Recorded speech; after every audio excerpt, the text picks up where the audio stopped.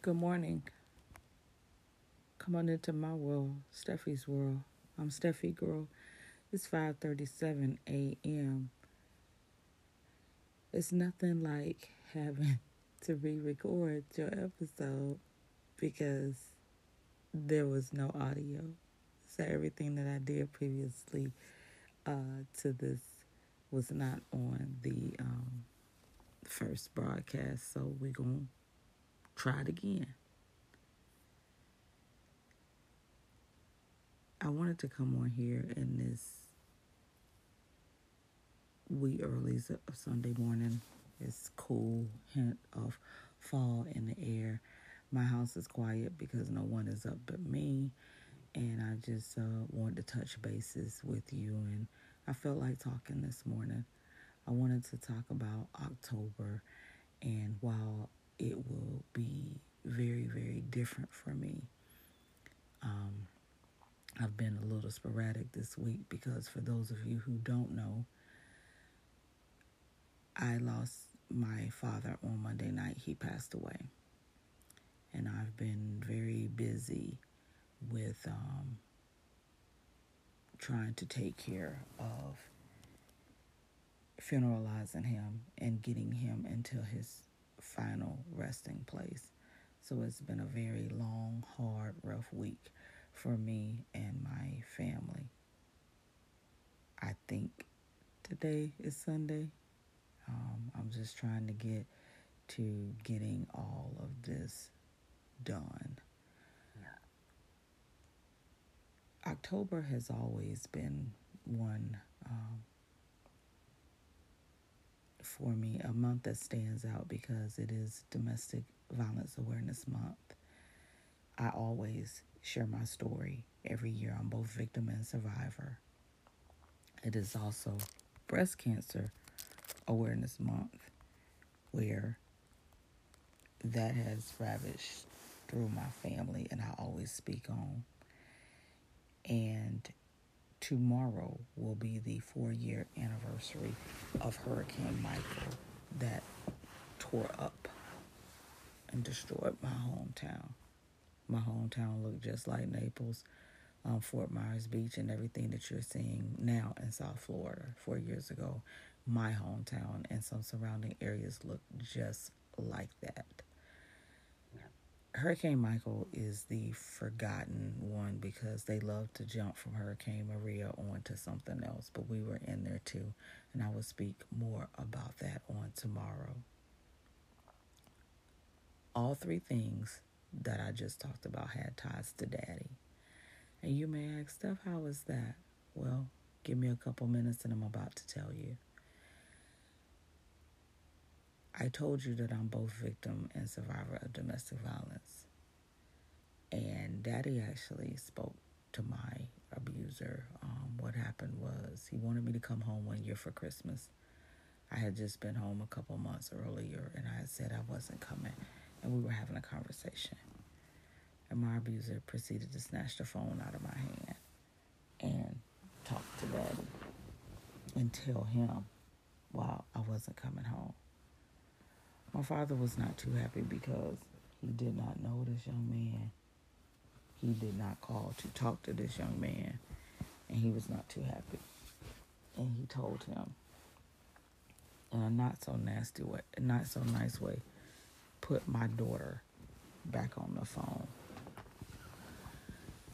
Him and my mother was very mad with me because they thought it was my doing that the young man snatched the phone. And I was thinking, if you only had stuck to the plan, which was let me call you and not be calling me randomly, none of this would have happened. And I knew that it was going to be hell to pay when I got home. But the fact that me and my parents was at odds, which was what he wanted, he felt like he had won. So there was nothing else that happened once we got home. Just the fact that he knew that we were at odds, he was happy about that. We did fix it. But when I came home, and I think it was when I came home for good, I found out that Dad had found out about his background. I had a cousin who worked in law enforcement. And I'm just about sure Dad had him to check him out. And I looked in a folder on the table, and he had his full name. He had his charges, what he had went to jail for, which was domestic violence, that I did not know at the time when I got involved with him. I found out later. And my cousin pretty much was like, we have to get her away from him. He's dangerous. He could hurt her. And I guess they was trying to get together the plan to get me away, but I got out of it before that could happen. My husband hugged me tight and pulled me close the next time he saw me, because I think he was just so happy that I got out of that with my life. Me and my father didn't talk about it in depth. That's not the thing that you want to tell your dad as a daughter, but I touched on it, that he was putting his hands on me. Breast cancer awareness affected him as well. His mother passed away from it, and an older sister, and it has wreaked havoc in my family with other family members. So he's been up close and personal to it. Hurricane Michael destroyed his house that him and my mother had built from the ground up in 1978, and that he worked so hard for. He saw everything that he owned gone within minutes. I never did really see him during that ordeal break down.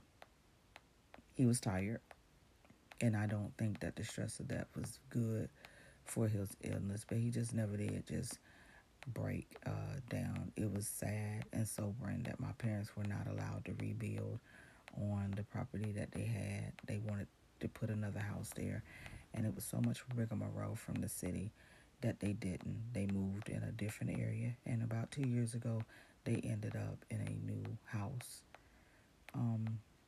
He was happy because he promised my mother, I'm going to put you in a house. And he told her. We have relocated after Hurricane Michael for about 6 months on the beach, and I'm going to tell you, he hated it. I tried to talk to him about condo life or assisted living, and he would have none of it. He got into another house, and 2 years later, he's no longer here with us. So October now is going to be a sad month for me, being that now I have the anniversary of my father's death that's going to happen on this month. This was a big one with my family. While Dad was sick, we wasn't expecting for him to leave us on Monday night, nor did we want him to leave us on Monday night. You know, we as family want to keep him here forever. And I would tell you, death is final, death is cold, and death is sometimes cruel. I have questioned God. I have cried out. And I'm more spiritual than religious, being that I'm not in church, as they say, in the moment, but I still believe. And God knew best, and he called him home. It was just simply, it was time. He couldn't fight anymore. And he is with his mother, who, ironically, her birthday would have been the next day. Daddy passed shortly before midnight. So I tell myself to give me some comfort. He wanted to go be with Grandma. And if that's the Lord's will, let thy will be done.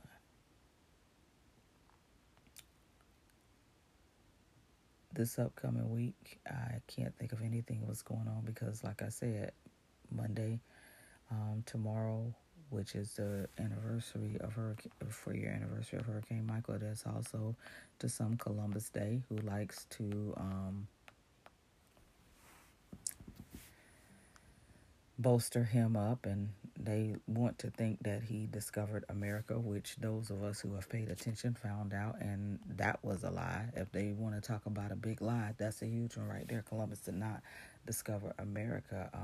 I was older, and when I was able to really listen and pay attention, how could you discover something when there were people here? The indigenous people were here. So how did you discover America? And they were here. You can't dismiss it. You can't lie about it. Well, you can lie about it, but you can't change the fact they were here. So if you want to celebrate Columbus, you go ahead. But some have decided that it is Indigenous People Day because so many of them were slaughtered, maimed, killed, raped by the very people who showed up here. Isn't that something? You take these people who knew nothing, you show them how to farm, how to sustain themselves, and this is what they do. This is what they do while still wanting to lie and not follow history to this day. So that happens. Domestic Violence Awareness Month is the color purple, which I try to wear.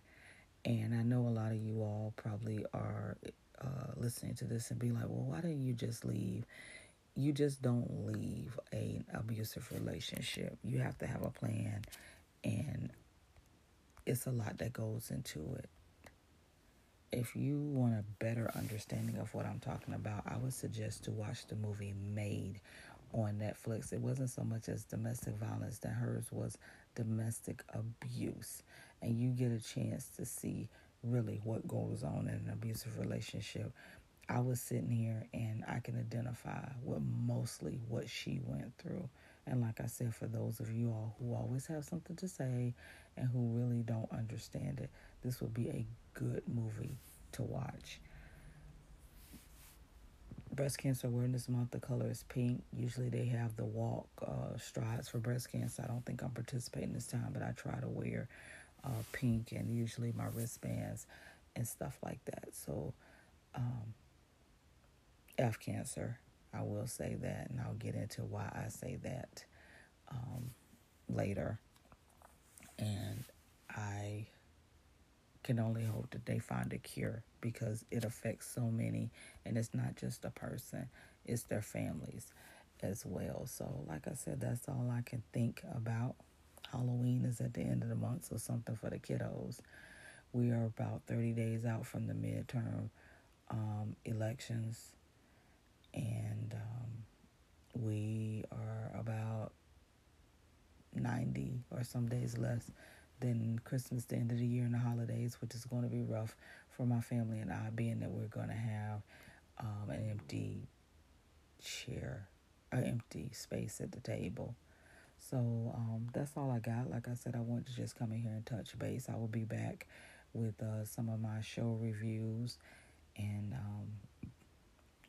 after everything is said and done, I will talk about the business side of funeral homes and whatnot. And the podcast is going to be titled "It's a Businessman" because it really truly is. And while it may never be personal, it's business, and it's business that I don't like. So just because it's business doesn't make it right. But I'll talk about some things with the funeral home, the church, and just some things that I experienced during this time where it's just like, really, that's what we doing. And to put people up on the ish that happens. You know, my father always told us, don't let your grief overcome you in there, and you just spend a whole bunch of money with unnecessary stuff. Put me away nicely, but it don't take all of that. And he always briefed me that the funeral home is a business. So it's some things that I would like to share with you guys and put you up on, and just tell what we went through. Well, that's all that I have. If you want to connect with me, you can follow me at Cosby, COSBEE. I'm Miss Cosby on Insta. If you find yourself stopped by the police, try to make it home safely out of that stop alive. Mask up and over your mouth and over your nose. COVID is still very real, and I will be wearing my mask at the funeral, being that I don't know where a lot of these people are coming from. They've traveled, some will travel here, and others will just be what I don't know what they've been up to and who they've been around. So I will have on my mask. And lastly, try your best to love one another. My father loved. He was a loving man. He was stern. He was sometimes hard. But he loved, and he loved people. Do what you need to do while you're here. Fix what you can. say what needs to be said. Tomorrow is not promised, and life is ever so fleeting. Until the next time, peace.